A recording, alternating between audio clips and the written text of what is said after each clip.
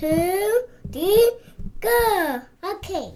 Welcome to Sports Med Res's This Week in Review podcast, where we highlight the recent news in sports medicine research. Over the past week, we had 2 posts on sportsmedres.org.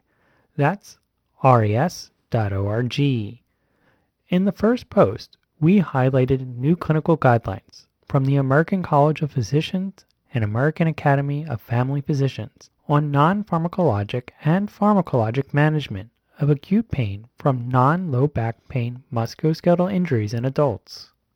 In the second post, we reported on a study where the authors noted that athletes participating in football may underestimate their risk of sustaining a musculoskeletal injury or concussion during a season.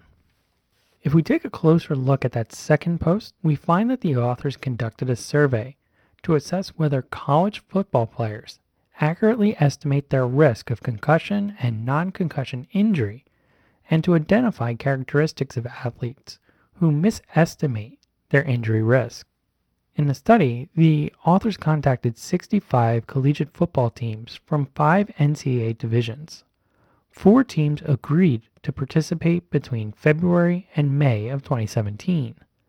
Athletes completed a survey that considered their position, years of playing, role on the current team such as being first or second string, year on team such as being the first-year athlete, race or ethnicity, maternal or paternal educational attainment, and injury history. The athletes also completed 2 questions regarding risk perception of sustaining a concussion or a non-concussion injury during the next season using a scale that ranged from definitely won't to definitely will. Athletes were grouped based on their perceived injury response. The authors calculated an athlete's chance of concussion or injury in a single season based on 6 factors: year on team, primary playing position, role on team, years playing football, team, and injury history.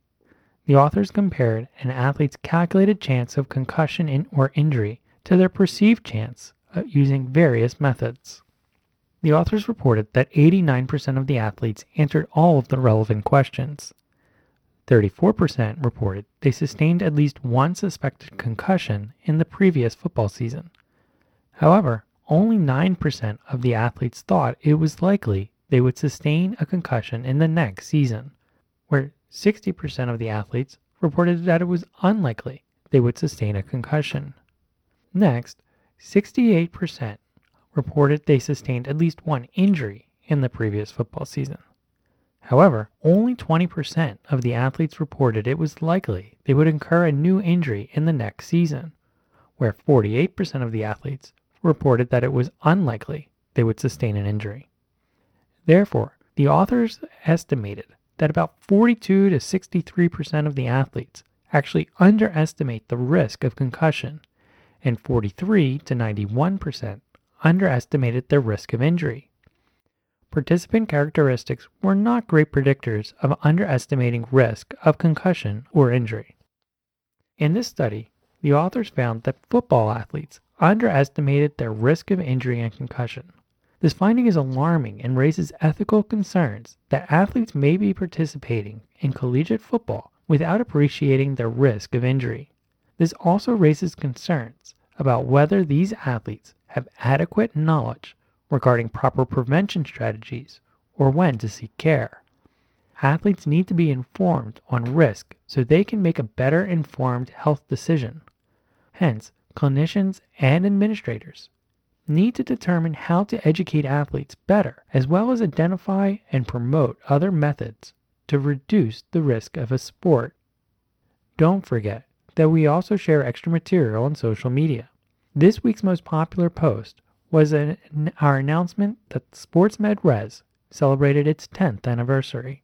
We'd like to thank all of our readers and our collaborators for helping us make it to this milestone. And if you're an athletic trainer who's looking for evidence-based practice CEUs, then please check out our 6 online evidence-based practice courses available through the Human Kinetics website. We will have links to our summaries and the courses on our website and in our show notes. Remember, you can always follow us on Twitter, Facebook, or LinkedIn. We will be back next week with more sports medicine research. Until then, have a fun one.